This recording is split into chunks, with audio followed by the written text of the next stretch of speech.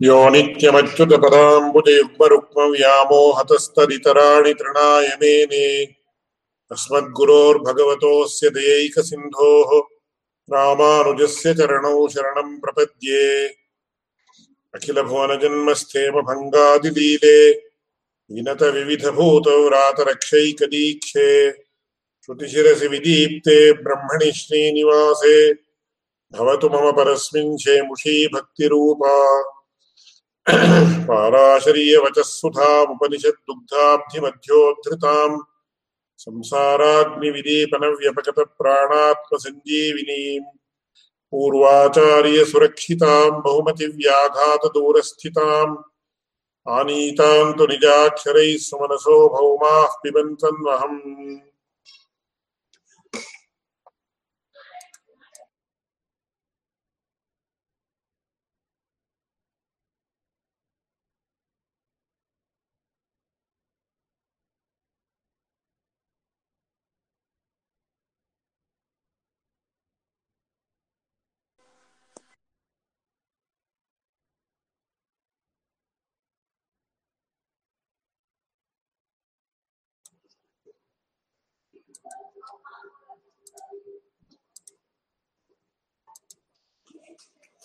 இந்த காரணத்துவாதிகரணம்னு சொல்லக்கூடிய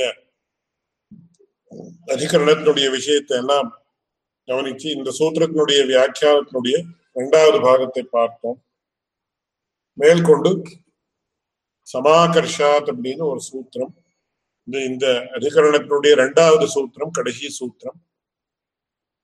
கேள்வி என்னன்னா, நனு அசத்வாயிரமக்ர ஆசீத் இத்யசதேவ காரணத்வேன வியபதிஷ்யதே தத் கதமிவ சர்வஜ்ஞஸ்ய சத்யசங்கல்பஸ்ய பிரம்மண ஏவ காரணத்துவம் நிச்சயதே அப்படின்னு கேள்வி. அதாவது இந்த உபனிஷத் வாக்கியத்திலேயே என்ன சொல்றது, என்ன அசத்வாயிரமக்ர ஆசீத் அப்படின்னு அசத்துன்னு சொல்றது. அப்படி இருக்கிற சமயத்துல பரமாத்மாவிலிருந்து இந்த வஸ்து, இந்த ஜெகத் வஸ்து, அதாவது இந்த ஒரு பிரபஞ்சம் ஏற்பட்டது எப்படி சொல்ல முடியும் அப்படின்னு கேள்வி. இந்த கேள்விக்கு என்ன பதில்னா இங்கிலீஷ்ல லெஃப்ட் சைட்ல கொடுத்திருக்கு பாருங்க. Since like in the context of the verse Sokameta Bahusyam Idam Sarvam Asrijata, where Brahman is mentioned as the creator of the universe, similarly Samakarshat in the Vedic passage Asadvairamagra Asid also, the sole cause of the universe is the Brahman, which is denoted by the word Asat, and not the primordial nature that cannot be the cause of the universe. அப்படின்னு சொல்றது. அதாவது சாராம்சம் என்ன அப்படின்னு சொன்ன, அசத்து அப்படின்னு சொல்றக்கூடிய வஸ்துவும் கூட அது பிரம்ம என்கிற சப்தத்தை விஷயத்தையே சொல்றது அப்படின்னு அர்த்தம். இதுல நம்ம கவனிக்க வேண்டிய விஷயங்கள் சொல்றது உண்டு. என்னன்னு கேட்டா, அசத்துன்னு நம்ம சொல்றது எப்படி பரமாத்மாவை சொல்ல முடியும்? ஏன்னா முன்னாடி சாந்தோக்கியோபனிஷத்துல 6வது பிரபாடகம் சத்வித்யான்னு சதேவ சௌமிய நமக்ர ஆசீத் அப்படி அந்த இடத்துல சத்து என்ற வார்த்தையால பரமாத்மா குறிக்கப்படுறது. அதனால சத்வித்யான்னு பெயர்னு சொல்றோம். அப்படியே தைத்திரியோபனிஷத்துல ஒரு வார்த்தை வருது, அசன்னேவ சபவதி அசத் பிரம்மேதி வேத சேத் அஸ்தி பிரம்மேதி சேத் வேத சந்தமேனம் ததோ விதுரிதி. ரொம்ப ஆச்சரியமான விஷயம். இந்த சப்தங்கள் அசத்து சத்து என்கிற சப்தங்கள் இங்க வந்திருக்கிறபடியால அடியனுக்கு ஸ்புரிச்சதுனால அடியன் இங்க சொல்றேன். கிரந்தத்துல இந்த வாக்கியங்களுடைய பிரஸ்தாவம் இங்க கிடையாது. இங்க என்ன சொல்றதுன்னு கேட்ட, அசன்னேவ சபவதி அசத் பிரம்மேதி வேத சேதி. யார் பரமாத்மா, ஆனா அந்த இடத்துல சம்ஸ்கிருதம் கொஞ்சம் நல்லா தெரியணும். இத எப்படி இன்டர்பிரேட் பண்ணிருக்காருன்னா, முதல் வார்த்தை என்னன்னா அசன்னேவச பவதி. அப்பேற்பட்டவன் இல்லாமலே போயிடுறான் அப்படின்னு he is as good as non-existent அப்படின்றது. இல்லாமலே போயிடுறான்னா இருக்கிறவன் இல்லாம போயிடுறதுன்னா என்ன, செத்து போயிடுறான்னா லௌகிகமான பாஷையில கேட்கலாம். அந்த மாதிரி யாரையும் அர்த்தம் கிடையாது. அசன்னேவச பவதின்னு even though he is existing, a person is existing, ஒரு வியக்தி இருந்தாலும் கூட அவன் he is as good as non-existent. அவன் இருக்கிறதுன்றது இல்லைன்றது ஒன்னும் வித்தியாசம் இல்லாமல் போயிடுது. யாரு அசத் பிரம்மேதி வேதசேத், அசத்தே பிரம்மா இது வேதசேத் அப்படின்னு இங்க இந்த வேத வாக்கியத்தினுடைய ஆறுபூர்வம். ஆனா இங்க அர்த்தம் என்னன்னு கேட்ட எப்படி புரிஞ்சுக்கணும்? பரமாத்மா அசத்தே பிரம்மா இது வேதசேத், பரமாத்மா இல்லைன்னு யார் புரிஞ்சுக்கிறானோ அவன் அப்படின்னு அர்த்தம் கிடையாது. அதுக்காக நம்ம பூர்வாச்சாரியா எப்படி வியாக்கியானம் பண்றான்னு அசத் பிரம்மேதி வேதசேத்னா பிரம்மா சத் இது அவேதசே அப்படின்னு இந்த ஆ சத்துன்னு ஆன்றது தனியா பிரிச்சு விடுறாரு, ஒரு தனி பதமாக்கி விட்டு பிரம்மா சத் இது அவேதசே. பரமாத்மா இருக்கிறான் அப்படின்னு யாரு புரிஞ்சுக்கலையோ அவனுடைய ஜீவனம் வியர்த்தம். அவன் இருந்தாலும் இல்லாமல் போனபடி இருக்கும் அப்படின்னு சொல்லி அசன்னேவச பவதி அசத் பிரம்மேதி வேதசேத் அஸ்தி பிரம்மேதி சேத் வேத சந்தமேனம் ததோ விதுரிதி. யார் பரமாத்மா இருக்கிறான்னு புரிஞ்சுக்கிறான்னா இப்போ அது ரொம்ப பெரிய விஷயம். அதை புரிஞ்சுக்கிறது இப்போ நமக்கு தெரியாதா பரமாத்மா இருக்கான் அப்படின்னு எப்படி தெரியும் அப்படின்னு கேட்டா கொஞ்சம் சமமான விஷயம் தான். அது யாருக்கு பகவத் சாட்சாத்கார ரூபமாக அந்த பகவானுடைய ஞானம் ஏற்பட்டிருக்கோ அப்பேற்பட்டவர்கள் சந்தமேனம் ததோ விதுரிதி. அப்பேற்பட்ட ஞானம் யாருக்கு ஏற்பட்டிருக்கோ அவர்களுக்கு தான் சத்புருஷர்கள் அப்படின்னு பேர். அப்படின்னு அந்த இடத்துல சத்து பிரம்மா எல்லா இடத்துலயும் சத்துன்னா சொல்லு. அப்படி இருக்கிறப்போ இந்த இடத்துல அசத்துன்னு சொல்றதே பரமாத்மாவை குறிச்சு எப்படி சரிப்படும் இதுன்னு கேள்வி இந்த திருஷ்டிலையும் சரிப்பட்டுறதுன்னு அடியேனுக்கு தோணுச்சு. அதை அடியேன்னு சொன்னேன். அதுக்கு என்ன அசத்து என்ன, ஏதோ எந்த ரூபத்துல சத்தோ அது அந்த ரூபத்துல சத்து.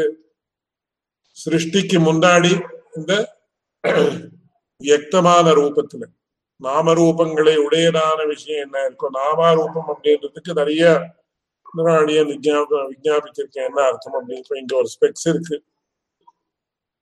இதனுடைய நாம என்னன்னா ஸ்பெக்டக்கிள்ஸ் அப்படின்னு சொன்னா மூக்கண்ணாடின்னு சொன்னா எதுவோ சொல்றோம்.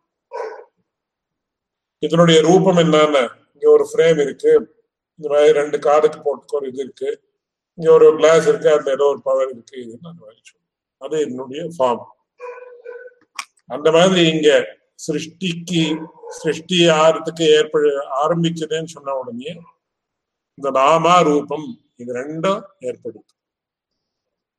நாமரூப சகிதாவஸ்தாதான் சிருஷ்டி, நாமரூப ரஹிதாவஸ்தாதான் பிரளயம், அதுவா அந்த பிரளய காலத்துல இருக்கக்கூடிய அந்த பரமாத்மாவுடைய ஸ்திதி. அதனாலதான் என்ன சொல்றது, என்ன சூக்ஷ்ம சிரச்சித் விசிஷ்டம் பிரம்ம காரணம், ஸ்தூல சிரச்சித் விசிஷ்டம் பிரம்ம காரியம். கின்னாம சூக்ஷ்மத்துவம் அப்படின்னு சூக்ஷ்ம சிரச்சித் விசிஷ்டம் பிரம்ம காரணம்னு சொல்றவே இந்த சூக்ஷ்ம சிரச்சித்துக்களோட இருக்கக்கூடிய பிரம்மா பரமாத்மா காரணம் எப்பேற்பட்டது. கின்னாம சூக்ஷ்மத்துவம் நாம ரூப விபாக அனர்ஹத்வம் சூக்ஷ்மத்துவம் அப்படின்னு சித்தாந்தத்துல சொல்றோம். இப்பேற்பட்ட இதுக்கு இப்போ எப்படி ஒரு பேர் இருக்கோ, இந்த வஸ்துவுக்கு ஒரு பேர் இருக்கு, ஒரு ரூபம் இருக்கு. அந்த மாதிரி நாமம் ரூபம், அதாவது ஒரு பெயர், ஒரு ஸ்பெசிபிக்கான ஒரு ஃபார்ம், அது ரெண்டும் இல்லாமல் இருக்கிறது சிருஷ்டியினுடைய பூர்வாவஸ்தை பிரளயாவஸ்தை. அந்த சமயத்துல நாமரூபங்கள் சத்தா அசத்தான்னு அசத்து, அதனாலதான் அசத்வாய் நமக்ர ஆசித்துன்னு சொல்லியிருக்கு அப்படின்னு இந்த சூத்திரத்தினுடைய அபிப்பிராயம். அசத்துன்னு வந்தபடியால அவ்வளவு வந்ததுனாலேயே அது இல்லாமல் போயிருக்கக்கூடிய வஸ்து என்ற அர்த்தத்துல எடுத்துக்க கூடாது. அது ஒரு விஷயம். ரெண்டாவது ஒரு விஷயம், அது இந்த இடத்துக்கு எவ்வளவு பொருந்தோம் அப்படின்றது விமர்சிச்சு பார்க்கணும். மேற்கொண்டு வரப்போறது அந்த விஷயம் பகவத் ராமாந்திரே சொல்ல போறார். வேதார்த்த சங்கிரகத்துல கூட வந்துருக்கு. என்னன்னா, சர்வே சப்தாக பரமாத்மனை ஏவ வாசகாக, எல்லா வஸ்துக்களும் எல்லா சப்தங்களும் கூட கடைசியில எந்த வஸ்துவை சொல்றது அப்படின்னு பரமாத்மாவை தான் சொல்றது. அதற்கு அபரியவசான விற்த்தின்னு சொல்லுவாங்க. அதுக்கு சக்தின்னா என்ன, லட்சணம் என்ன, அந்த விற்த்திகள் தான் சொல்லி சாஸ்திரியமான முறையில சொல்லணும். அந்த திருஷ்டியில சொல்ல போன எல்லா வஸ்துக்களும் கூட பரமாத்மாவையே குறிக்கிறது. அந்த திருஷ்டிலையும் கூட அசத்தை என்ற சப்தமும் பரமாத்மாவையே குறிக்கிறதுன்னு வச்சுக்கலாமா என்ன யோசிக்க வேண்டிய விஷயம். இப்படிதான் அடியேன் அதை நிஷ்கிருஷ்டமாக விஞ்ஞாபிக்கவில்லை. அது கூட யோசிக்கலாம் அப்படின்னு இந்த ஒரு யுக்திய, இந்த ஒரு கட்டத்தை வாசிக்கிறப்போ நமக்கு தோன்றுது. அதனால பிரகடனத்துல பார்க்கலாம், அசத்வாயுதமக்ர ஆசீதித்யத்ராபி விபஷ்சித் ஆனந்தமயம் சத்தியசங்கல்பம் பிரம்மைவ சமாகிருஷ்யதே. சமாகிருஷ்யத்தைன்னு அந்த இடத்துல இருக்கக்கூடிய விஷயமே இங்கேயே சொல்லப்படுறதுன்னு, அது அதிதேசம் பண்றதுன்னு சொல்லுவார். பாரோ தி சேம் லாஜிக் என்ற அர்த்தத்துல சமாகிருஷ்யத்தைன்னு வச்சு எப்படின்னு சொன்னா அதுக்கு விஸ்தாரமா விவரணத்தை காட்டுறது.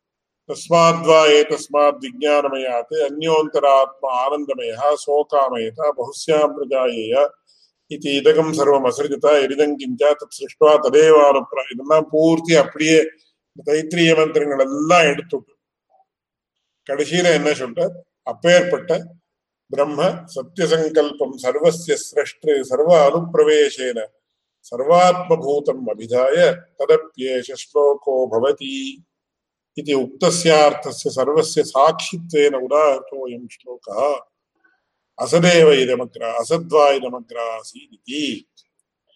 அதுக்கு என்ன அர்த்தம் அப்படியே, ததா உத்தரத்திர பீஷாஸ்மாத் வாதஸ்பவதே இத்தியாதினா ததேவ பிரம்ம சமாகிருஷ்ய சர்வஸ்ய பிரசாசித்ருத்வ நிரதிசய ஆனந்தத்வாதயः அபிதீயந்தே.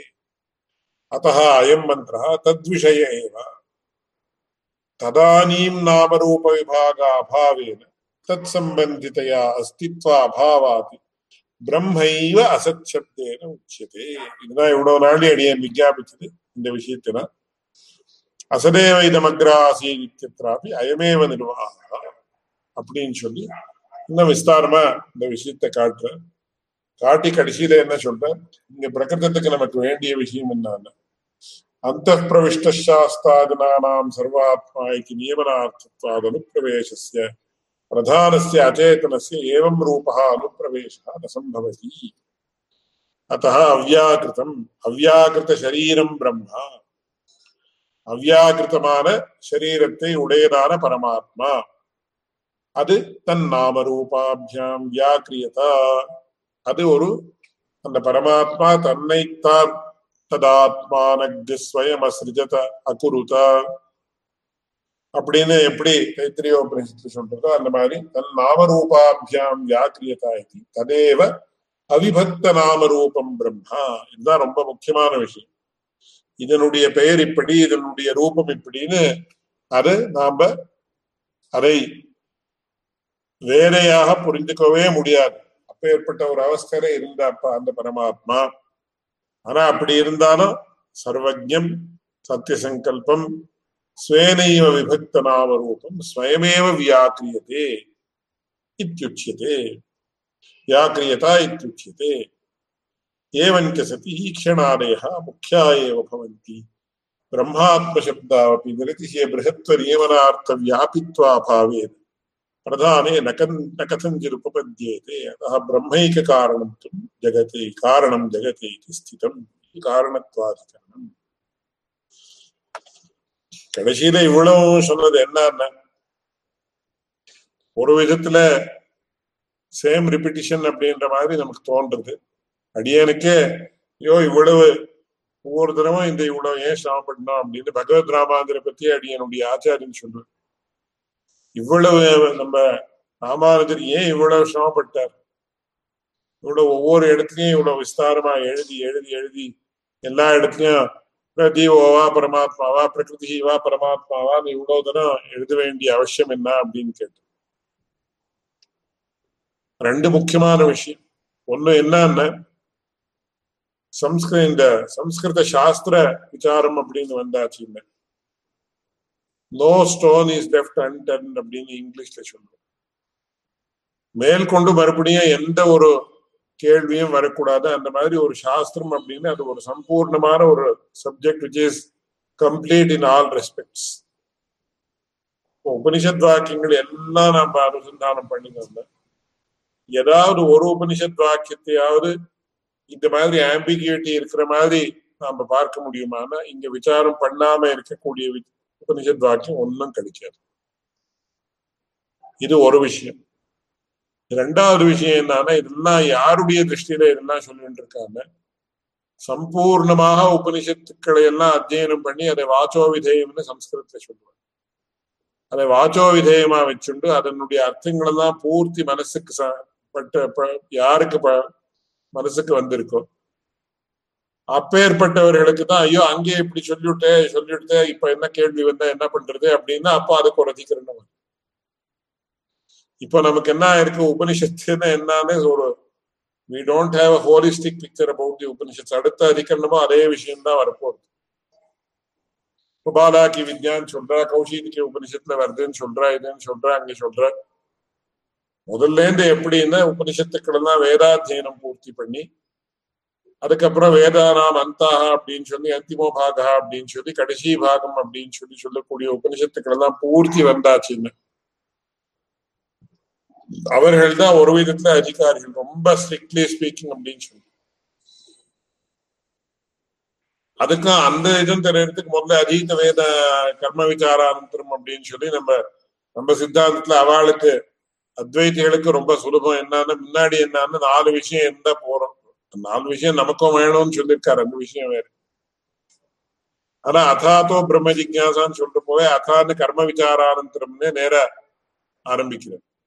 அப்படின்னா கர்ம விசாரம் பண்ணதுக்கு அப்புறம் தான் கர்ம விசாரத்தை ஓரளவுக்காவது பண்ணிருக்கணும். கர்மானுஷ்டானம் பண்ணி தத்கிருத்து நியாயத்தால இந்த கர்மங்களால வந்திருக்கக்கூடிய விஷயங்கள் எல்லாம் சாஸ்வதம் இல்லை, இதற்காட்டிலும் பெரிய விஷயங்கள் உண்டு அப்படின்னு தெரிஞ்சு பிராமணா நிர்வேதமாயாது அப்படின்னு சொல்லி எல்லாம் சொல்லி அப்புறம் இந்த இதுக்கு வரணும்னு சொல்லி நம்ம சித்தாந்தம். அதுல இங்க இந்த அதிகரணங்களுடைய விஷயம் நமக்கு ஸ்பஷ்டமா தெரியணும்னா அதுக்கு உபனிஷத்தினுடைய சம்பூர்ண ஞானம் வேணும். அப்பேற்பட்டவர்களுக்கு தான் இந்த மாதிரி கேள்வி பதில்லாம் it will be very meaningful. நமக்கே என்ன அடியனுக்கே தோணுது, அடிக்கடி தோணுது. ஒவ்வொரு 2 நாளைக்கு 3 நாளைக்கு ஒரு தரம் புஸ்தகம் பார்க்குற சமயத்திலையும் எதுக்காக இவ்வளவு சிரமப்படுறாரு அப்படின்னு. அதுக்குத்தான் சொன்னேன், எந்த விஷயத்திலையும் சந்தேகம் சம்சய விபரியங்கள் அரா அப்படின்னு சம்ஸ்கிருத தமிழ்ல சொல்றோம். எந்த உபனிஷத் வாக்கியங்களை அனுசந்தானம் பண்ணினாலும் கூட எந்த சந்தேகமும் வராமல் ஒரு சித்தாந்தத்தை பிரதிபாதனம் பண்ண வேண்டியது என்று அவர்களுடைய கடமையை நம்ம பாவிச்சிருக்கோம். அப்படி தங்களுடைய கர்த்தவியம்னு பாவிச்சிருக்கிறபடியால நிறைய சிரமப்பட்டு அடுத்த இது அதிகரணத்தையும் அப்படிதான் ஏதோ ஒரு வேதாந்த வாக்கு வச்சுட்டு இது பூர்வபட்சத்துல எவ்வளவு சொல்றான்னு அந்த விஸ்தாரமா பூர்வபட்சத்தை பண்ற 2-3 பேர் பூர்வபட்சம். இதெல்லாம் இவ்வளவு சிரமம் எதிர்க்கு அப்படின்னு சொன்ன அந்த ஒரு காலம் எப்படி இருந்தது என்ன இருந்தது நமக்கு புரிஞ்சாதான் அது ஓரளவுக்கு புரியும். ஏன்னா உபனிஷத்து அப்படின்றதுதான் சர்வஸ்வமாக இருந்த காலம். அதனால ஒரு வாக்கியம் இந்த மாதிரி வித்தியாசமா வந்துடுச்சுன்னா கூட ஒரு பிராமணிகமான ஜிக்யாசை யாருக்கு இருக்கோ அவர்களுக்கு அது ஒரு தலையில ஒரு புழுவை விட்ட மாதிரி ஆயிடும். ஐயோ இப்படி வந்துடுத்தே பரமாத்மா தான் ஜெகத்காரணம் நான் தெரிஞ்சுட்டு இருக்கேனே, இப்போ என்ன பண்றது அப்படி. அப்ப ஏற்பட்டவனுக்கு இல்லப்பா இந்த காரணங்கள் எல்லாம் பாருன்னு சொல்லி ஒவ்வொரு சூத்திரங்களை எல்லாம் காட்டி இல்ல இது பரமாத்ம பரம்தான், ஜீவாத்ம பரம் இல்லை, பிரகிருதி பரம் இல்லை அப்படின்னு காட்ட வேண்டிய ஒரு தீவிரமான அவசியம் அந்த காலத்துல இருந்தது. ஆனா இன்னைக்கு இது உபயுக்தமா இல்லையான்னு கேட்டேன். பிரிடாமினன்ட்லி உபயுக்தம் தான். சில சின்ன சின்ன யுக்திகள் அது ஜெனரல் பப்ளிக்கு it might not be very relevant. ஆனா டீப்பாக இந்த ஸ்ரீபாஷ்யத்தை அத்தியனம் பண்ணான்னு யார் போறாளோ அவர்களுக்கு அவசியமா ஒவ்வொரு விஷயங்களும் வேணும். அது ஒரு விஷயம். இன்னொரு முக்கியமான விஷயம் என்னன்னு கேட்டேன், இந்த காலத்துல நம்ம டிஸ்கோர்ஸ் அனாலிசிஸ் ஆர்டிபிஷியல் இன்டெலிஜென்ஸ் அப்படின்னு எல்லாம் பேஷண்ட் இருக்கிற சமயத்துல இதுல ஒரு வாக்கியத்தாலே அதுவா ஒரு சப்தத்தாலே எப்படி அர்த்த வித்தியாசம் ஏற்படுறதுன்றதுக்கு ரொம்ப முக்கியமா அவசியமா வேண்டிய இது ஒரு ஸ்டடி. அவர் பகவத் ராமானுஜர் அந்த திருஷ்டியில பண்ணலன்னா கூட இப்ப எத்தனையோ சமயத்துல என்ன ஆகுதுன்னா, நம்ம ஒரு பெரிய யாரை பத்தியோ ஒரு வார்த்தை எல்லாம் சொல்றோம், 5 நிமிஷம் பேசிட்டு கடைசியில ஏதோ ஒரு சப்தம் அதுக்கு அந்த அர்த்தத்துக்கு விருத்தமான அர்த்தம் வர மாதிரி ஒரு சப்தம் சொல்லிட்டோம்னா என்ன ஆகும், 5 நிமிஷம் நல்லது சொன்னதெல்லாம் பூர்த்தி போயிடுது. அதுக்கு சம்ஸ்கிருத கன்னடத்துல ஒரு படமொழி சொல்லுவாரு, அது பாயசா மாடி நாய்பாலாயிட்டுன்னு சொல்லுவார், அந்த மாதிரி ஆயிடும்.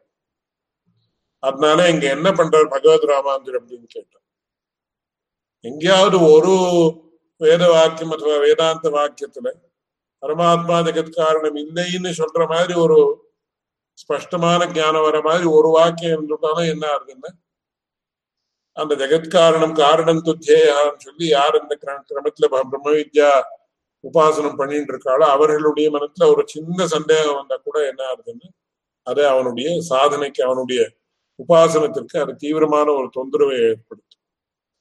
அந்த திருஷ்டியில நாம பாக்குற சமயத்தை இவ்வளவு சிரமப்பட்டதான் சார்த்திகம் அப்படின்னு யார் அப்படி இருக்காளோ அவர்களுக்கு அவர்களுடைய விஷயத்துல இந்த சிரமம் அப்படின்றது சார்த்திகம் அப்படின்னு தெரியும். இந்த சந்தேகம் அடியனுக்கு அடிக்கடி வரப்படியால ஒவ்வொரு கிளாஸ்லயும் 2 வார்த்தை இதை பத்தி சொல்ல வேண்டியது. இப்படி இந்த காரணத்துவாதிகரணம் அப்படின்றது முடிஞ்சது. அதுக்கப்புறம் அடுத்த அதிகரணம் ஜெகத்வாதித்வாதிகரணம் அப்படின்னு, அதுக்கப்புறம் வாக்கியான்மய அதிகரணம், அதுக்கப்புறம் பிரகிருதி அதிகரணம்னு இந்த அதிகரணம் இந்த அத்தியாயத்துல இன்னும் 3 அதிகரணங்கள் மிச்சமாக இருக்கு. இந்த 3லயும் ஒரு விதத்துல என்னன்னா, பிரதானம் ஜெகத் காரணம் இல்லை, பிரதானம்னு சொல்லக்கூடிய பிரகிருதி ஜெகத் காரணம் இல்லை, பரமாத்மா தான் ஜெகத் காரணம் அப்படின்னு சொல்றதுதான் ஒன்ஸ் அகைன் அதுவே விஷயம்தான் இந்த 3 அத்தியாயத்திலையும் 3 அதிகரணத்திலையும். இது இந்த அதிகரணத்தினுடைய அனுசந்தானம் முடிஞ்சதுன்னு சொன்ன இந்த முதல் அத்தியாயம் முடியுது. அடுத்த அத்தியாயம்னா பூர்த்தி வேற மாதிரியான பிரமேயங்கள். அதுல ஸ்மிருதி விரோதம் அப்படின்றது முதல் அத்தியாயத்தை தெரியும், முதல் பாதத்துல. யுக்தி விரோதம் அப்படின்றது தர்க்க பாதத்துல. அப்புறம் மேற்கொண்டு வியத் பாதம் பிராண பாதம் அப்படின்னு விஷயங்கள் எல்லாம் வேற வேற மாதிரியா போறது. ஆனா இந்த ஜீவாத்மாவா பரமாத்மாவா சொல்லப்படுறது அப்படின்றது இந்த 3 அதிகரணங்கள் அடுத்த 3 அதிகரணங்களோட சரி. அதுல இந்த வாக்கியான்மய அதிகரணம் அப்படின்றது அடுத்த அதிகரணத்துக்கு அதுக்கு அடுத்த அதிகரணமாக வரப்போகுது.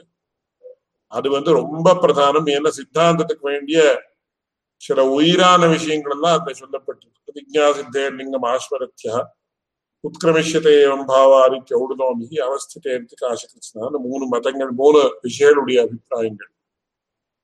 மேற்கொண்டு பிரகிருதிஷ்ட பிரதிஜா திருஷ்டாந்த அனுபரோதாத் அப்படின்னு சொல்லக்கூடிய அந்த அதிகரணத்துல இந்த பரபிரம்ம வஸ்துவானது இந்த ஜெகத்திற்கு அபின்ன நிமித்தோபாதானம், அதாவது நிமித்த காரணமும் அந்த பரமாத்மா தான், உபாதான காரணமும் அதுதான் அப்படின்னு பிரகிருதிஷ்டா பிரகிருத்தியும் அதாவது உபாதான காரணமும் அந்த பரமாத்மா தான் அப்படின்னு சொல்லி அதுதான் அங்க ஸ்பஷ்டமா சொல்றது. அப்படி பிரகிருதிஷ்ட பிரதிஜா திருஷ்டாந்த அனுபரோதாத்னு அந்த பிரகிருதி அதிகரணத்தை சொல்லி கடைசியில ஜீவாத்மாவாகட்டும் பரமாத்மா பிரகிருதியாகட்டும் இந்த ஜெகத்துக்கு காரணம் இல்லை அப்படின்னு சொல்லி முடிக்குது. சோ அந்த 2 அதிகரணத்துக்கு முன்னாடி இருக்கக்கூடிய அதிகரணம் எதுன்னா இது ஜெகத்வாசித்வாதிகரணம் அப்படின்னு பேரு. இந்த ஜெகத்வாசித்வாதிகரணத்துல என்ன விஷயம் அப்படின்னு கேட்டா, பாலாகி வித்யான்னு ஒரு வித்யை. அந்த பாலாகி வித்யான்றது என்னன்றது இங்க பார்க்கலாம். அதுக்கு முதல்ல ஒரு சின்ன இன்ட்ரோடக்ஷன். இங்க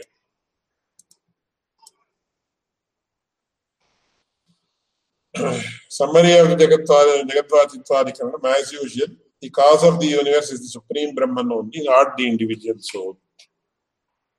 Apra not the Prakriti also, although understood. The Brahma Vidya, that is the locus of the discussion of this Adhikarana, is Balaki Vidya, found in the Kaushitiki Upanishad. Kaushitiki Upanishad nudiya விஷயம் முன்னாடியே வந்திருக்கிறதுனால அதை பத்தி இப்போ மறுபடியும் சொல்ல போறேன். இந்த வித்யை எப்பேற்பட்டதுன்னா, 4வது அத்தியாயம் அப்படின்னு வச்சுக்கலாம். 4வது அத்தியாயத்துல ஒரு சம்வாதம் குருவாக இருக்கக்கூடிய அஜாத சத்ரு ஒரு க்ஷத்ரியர், பாலாக்கி என்கிறவன் ஒரு பிராமணன். இந்த பிராமணன் போய் க்ஷத்ரியன் இடத்துல போய் ஒரு வித்தியை கேட்கிற மாதிரி ஒரு சன்னிவேஷம் இந்த இடத்துல. இதுல இருந்து என்ன தெரியுது அப்படின்னு சொன்ன, பிரம்மஜானிகளுடைய விஷயத்துல இந்த ஜாதி அப்படின்றது பிரதானம் இல்லை, ஞானம் தான் பிரதானம். அப்படின்னா அதுல இருந்து வர்ணாசிரம தர்மம் இல்லைன்னு அந்த மாதிரி எடுத்துக்க கூடாது யாரும். வர்ணாசிரம தர்மம் அப்படின்றது உற்சர்க்கம், ஆனா there are certain exceptions also அப்படின்றது நமக்கு இந்த இதுல எல்லாம் தெரியுது. மகாபாரதத்துல கூட அப்படிதான் தர்மவியாதோபாக்கியாவத்தை நமக்கு என்ன தெரியுதுன்னு சொன்னா, இந்த தர்மவியாதன் இடத்துல ரிஷிகள் எல்லாம் போய் தர்ம சந்தேகம் பரிகாரம் பண்ணிட்டு வந்துட்டு இருந்தான்னு சொல்லி நமக்கு மகாபாரதத்துல சொல்றது. அப்படின்னு என்ன அப்போ ரிஷிகளுக்கெல்லாம் ஒன்றும் தெரியாதா, வியாதர் எனக்கு தான் தெரியுமான்னா அதை ஜெனரலைஸ் பண்ணக்கூடாதுன்னு என்னுடைய ஆச்சாரம். அபவாதமாக எத்தனையோ சமயங்கள்ல இந்த ஒரு பிராமணன் அல்லாதவன் இடத்துல பிராமணர்கள் போய் விஷயத்தை கேட்கறது அப்படின்றது it was based on merit also. மெரிட்டுக்கும் ரொம்ப பிரதானமான ஸ்தானம் இருந்தது நமக்கு தெரியுதுன்னு எனக்கு தெரியுது. அதனால இங்க மேற்கொண்ட அந்த சம்பாதத்திலேயே வருது. இந்த பாலாக்கி என்ன சொல்றாருன்னா, இந்த விஷயங்கள் எல்லாம் சொன்னதுக்கு அப்புறம் அஜாத சத்ரு நீயே எனக்கு உபதேசம் பண்ணேன்னு சொன்னா இந்த உபதேசம் பண்ண மாட்டேன்னு சொல்ற. பிரகிருதத்துல அந்த உபனிஷத்தினுடைய விஷயத்தை பார்க்கலாம். 4வது அத்தியாயம். அத கார்கியோ ஹவை பாலாகி அனூச்சானஹ சம்ஸ்பிருஷ்ட ஆசா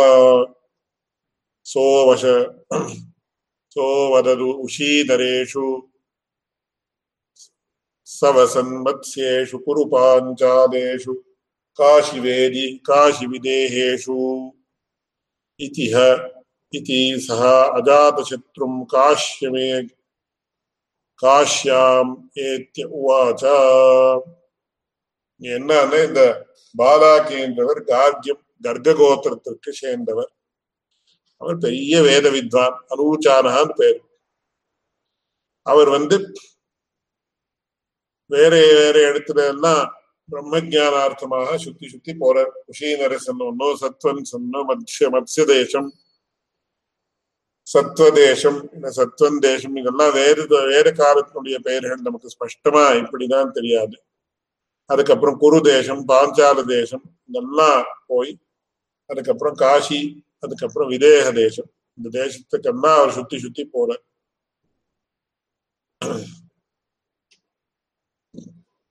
போய் அதுக்கப்புறம் என்ன சொல்றாங்க, பிரம்மதே ப்ருவாணி அப்படின்னு சொல்ற.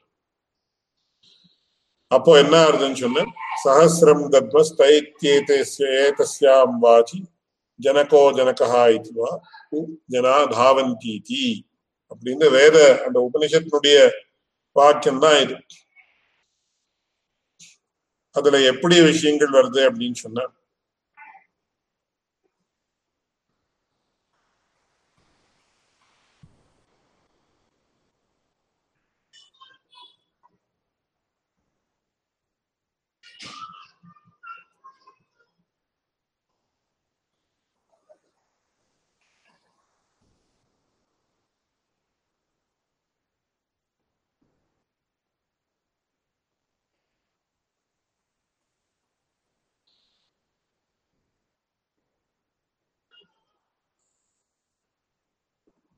ஒரே ஒரு நிமிஷம்.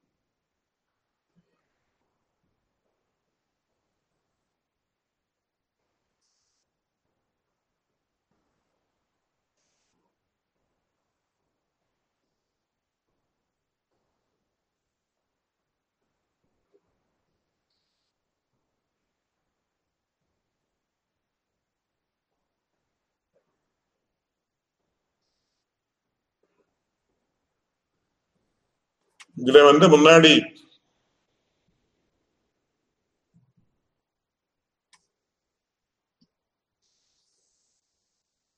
அந்த பாலாக்கி என்றவர் முதல்ல அஜாத சத்ருவின் இடத்துல போய் சொல்றார், இப்படி இருக்கு இப்படி இருக்கு இப்படி இருக்கு அப்படின்னு. அப்படி சொல்லி அதுக்கு உதாரணம் எப்படின்னு சொன்னான்னா, ஒவ்வொரு மந்திரமா 10-12 மந்திரங்கள் இருக்கு. இந்த 16 மந்திரங்கள் இருக்கு. அந்த மந்திரங்கள்ல எப்படி சொல்றாருன்னா, சகோவாச்ச பாலாக்கி ஏ வைஷ தட்சிணே அக்ஷன் புருஷஸ்தமேவாஹமுபாசைதி தம் ஹோவாஜாதா அஜாத சத்ருஹு மாமாயே தஸ்மின் சம்வாதைஷ்டானாம்ன ஆத்மாக்னேராத்மா ஜோதிஷ ஆத்மேதி வா அகமேதமுபாசைதி சகோவாச்ச அப்படின்னு சொல்றார். ஒவ்வொரு விஷயத்துக்கும் சொன்ன சந்தர்ப்பத்துல இந்த பாலாக்கி சொல்றதுக்குன்னா அந்த அஜாத சத்ரு இப்படி வேண்டாம் இப்படி வேண்டாம் இப்படி வேண்டாம்னு சொல்றார். அதான் உதாரணத்துக்கு இங்க கீழே சொல்றீங்க, then said Balaki, I meditate on the person in the right eye. To him Ajata Shatru said, make me not to converse on him.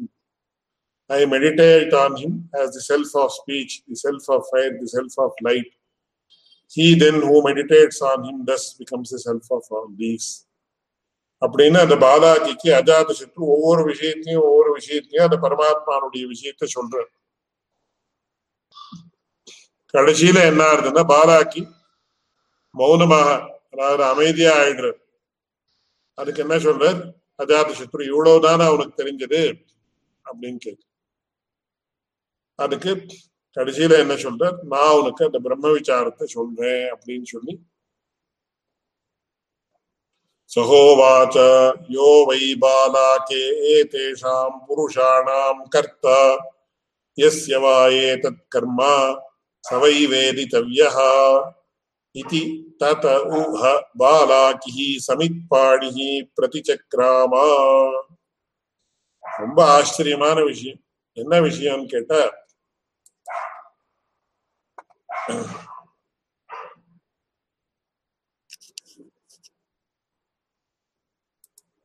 இந்த பாலாக்கி என்றவர் எப்பேற்பட்டவர் அப்படின்னு சொன்ன,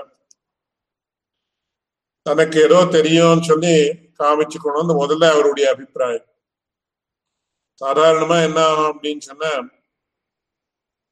கொஞ்சமா தெரிஞ்சிருக்கிறவா என்ன பண்ணுவான்னு கேட்டா, தங்களுக்கு இது தெரியும் அது தெரியும் அப்படி தெரியும் இப்படி தெரியும்னு சொல்லி தங்களை தான் பிரகட்டிப்படுத்திக்கிறதுன்னு, எக்ஸ்போசிங் ஒன் செல்ஃப் அப்படின்னு சொல்லி, not in any physical manner, but தங்களுக்கோ நான் சில பேர் என்ன பண்ணுவேன், உபன்யாசங்கள்ல கூட என்ன சொல்லுவான்னு, என்ன அந்த ராஷ்டிரபதி பவன்ல கூப்பிட்டு இருந்தா அங்க உபன்யாசத்துல நான் இப்படி சொன்னேன், ஒயிட் ஹவுஸ்ல கூப்பிட்டு இருந்தா அந்த உபன்யாசத்துல நான் இப்படி சொன்னேன் அப்படின்னு சொன்னேன். அப்ப அவளுடைய அபிப்பிராயம் என்னன்னா, நாங்க ஒயிட் ஹவுஸ்ல கூப்பிடப்பட்டிருந்தா ராஷ்டிரபதி பவன்ல கூப்பிடப்பட்டிருந்தா அப்படின்னு ஜனங்களுக்கு தான் தெரிஞ்சு, ஓஹோ இவர் எப்பேற்பட்டவர் ஒரு மகாத்மான்னு ஒரு பாவனை ஒன்று பண்ணணும் அந்த மாதிரி சொல்றது வந்து நாம பார்த்துருக்கோம்.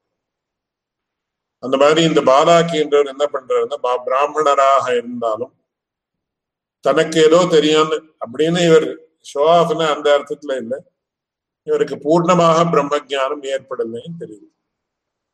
அதனால அவர் என்ன பண்றார், இந்த அஜாத சத்ருவின் இடத்துல போய் இப்படி நான் தியானம் பண்றேன் அப்படி தியானம் பண்றேன் இது பண்றேன் அது பண்றேன்னு எல்லாம் சொல்றேன். அதற்கு அந்த அஜாத சத்ரு என்ன சொல்றாருன்னா, இப்படி இல்லைப்பா, அந்த மாதிரி விஷயம் இல்லை. யஸ்யவா ஏதத் கர்ம சவை ஒரே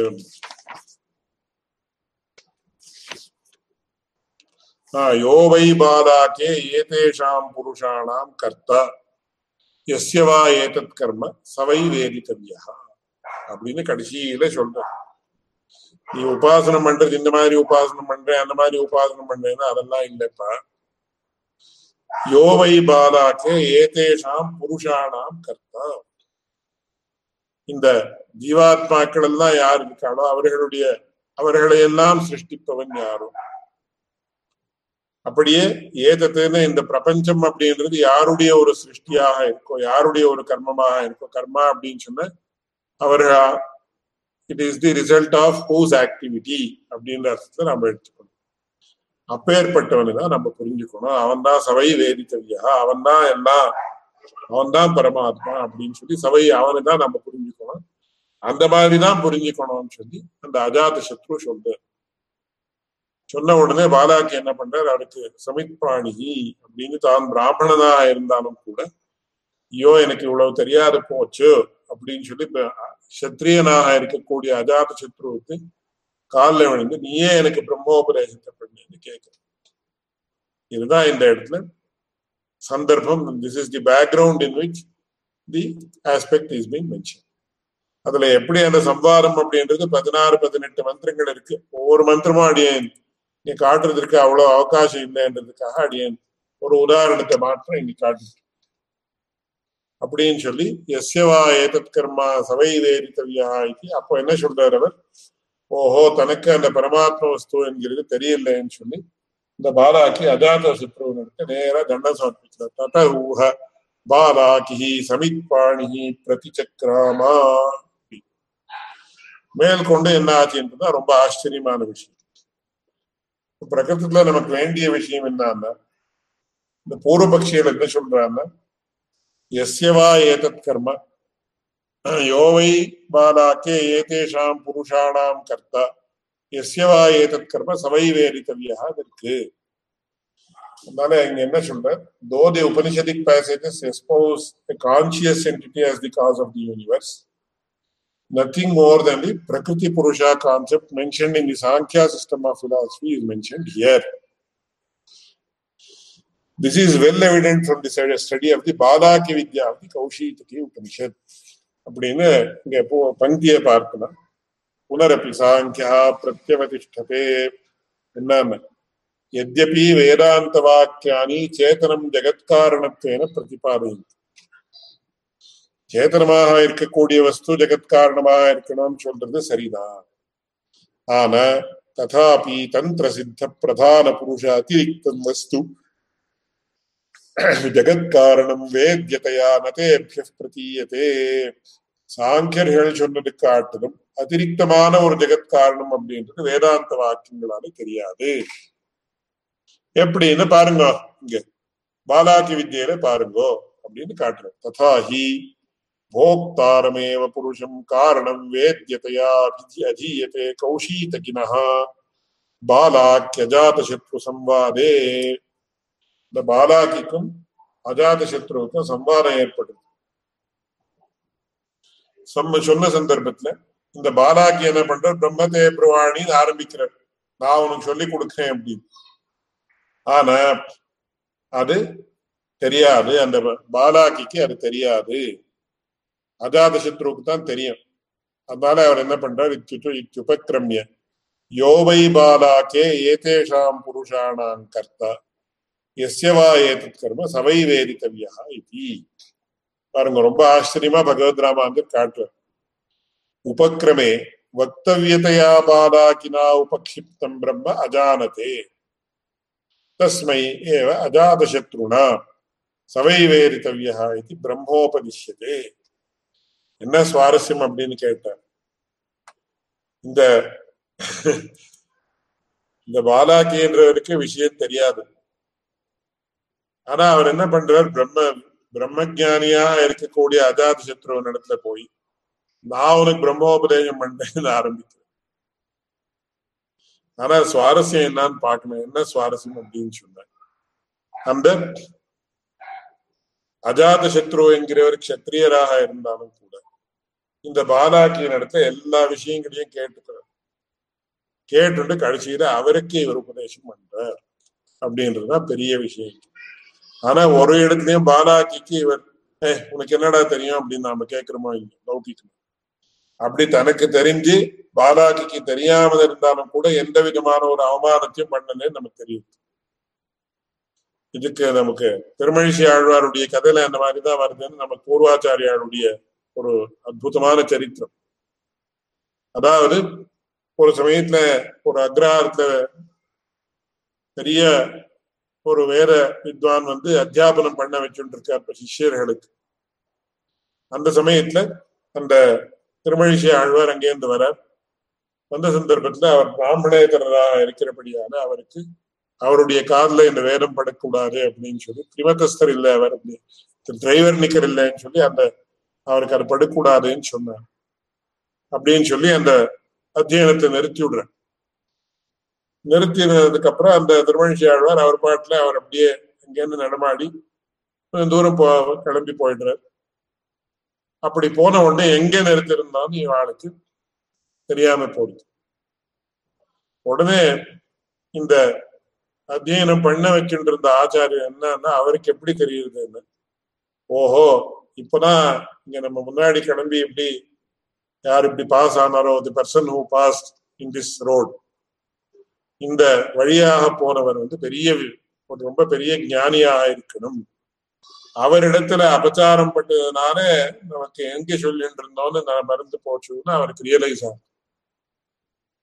ரியலைஸ் ஆன உடனே என்ன பண்றார், அவரை மறுபடியும் திருப்பி கூப்பிட்டு அவருக்கு தண்டம் சமர்ப்பிச்சு எப்படி க்ஷமிக்கணும் அப்படின்னு சொல்லி க்ஷமாபணத்தை கேட்கிறார். அபராத க்ஷமாபணம் பண்ணிட்டதுக்கு அப்புறம் எங்க நின்றதுன்னு சுவாமி சொல்லணும்னு சொன்ன உடனே திருமழிசை ஆழ்வார் என்ன பண்றார், அவருக்கு அந்த வேத மந்திரம் அப்படின்றது தெரிஞ்சிருந்தாலும் கூட அவர் என்ன சொல்றார், ஒரு கருப்பு நெல்லை எடுத்துன்னு வாங்குவோம்னு சொல்றார். இந்த கருப்பு நெல்லை கையில எப்படி கொடுங்கோன்னு மேல இருந்து கொடுங்கோன்னு தான் கையில எப்படி வச்சுட்டு கீழே எடுத்துட்டு அதை எப்படி கிள்ளி காட்டுற தம்முடைய நகத்தால.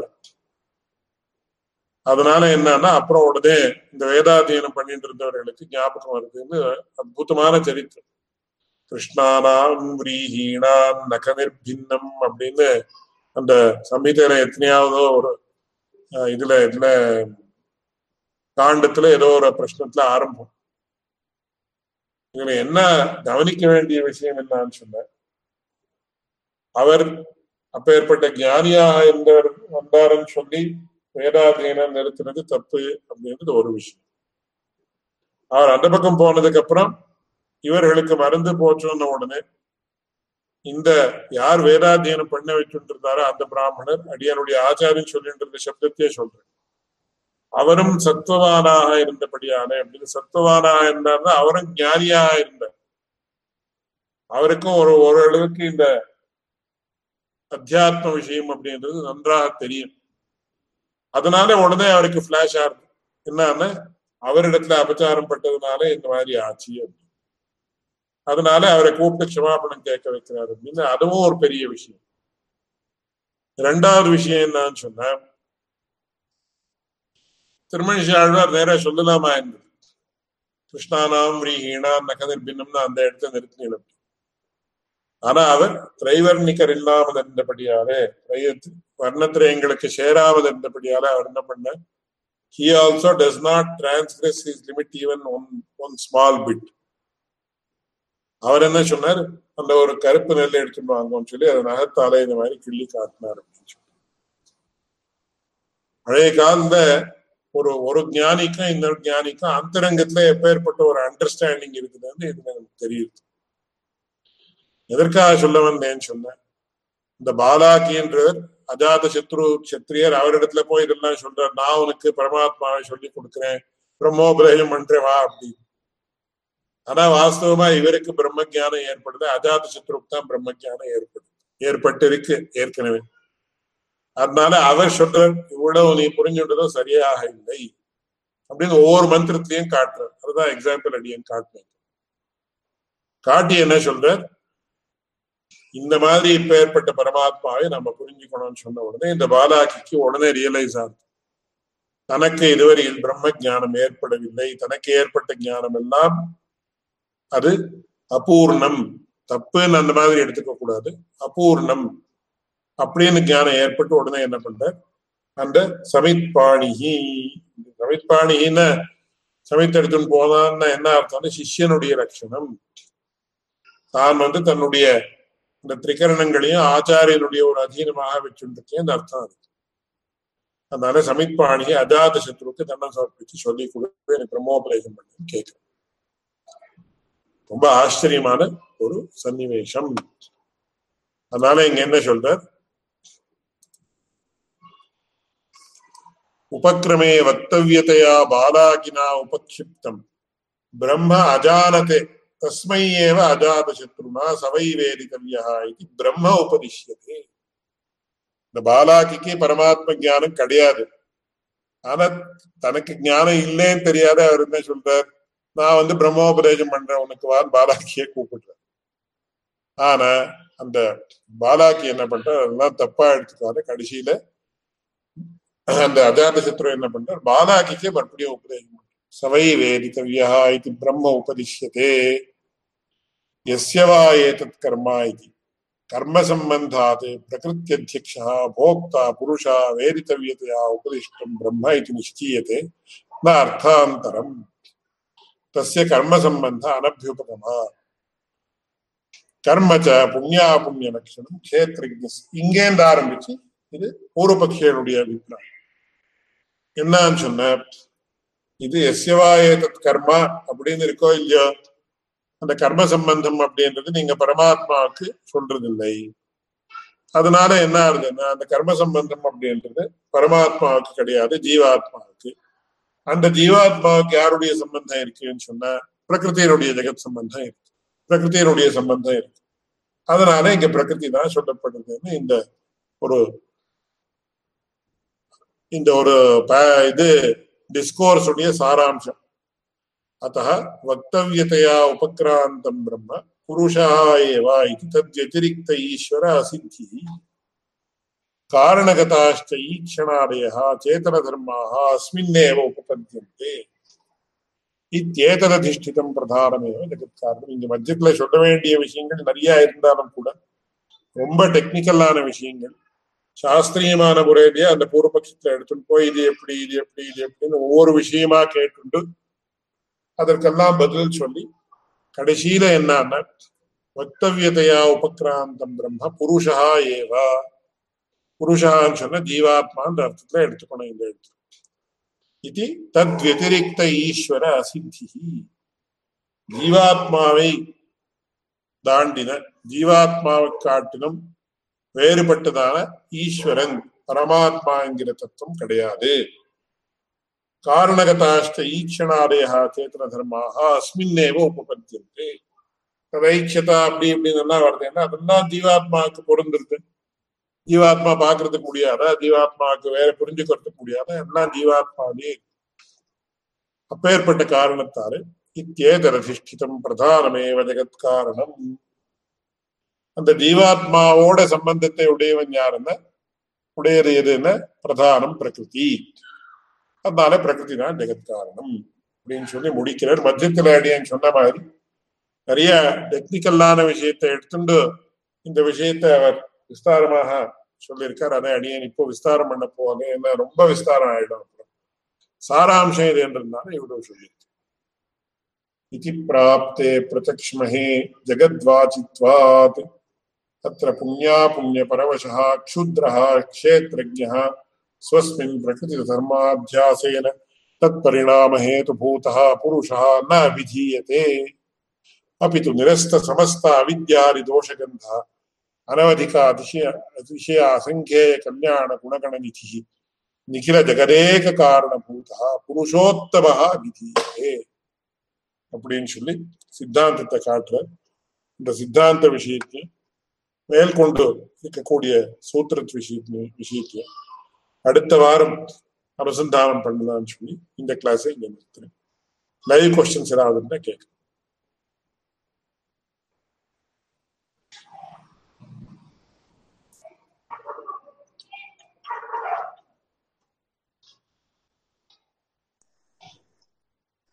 Swami, questions எதுவும் இல்லை சுவாமி.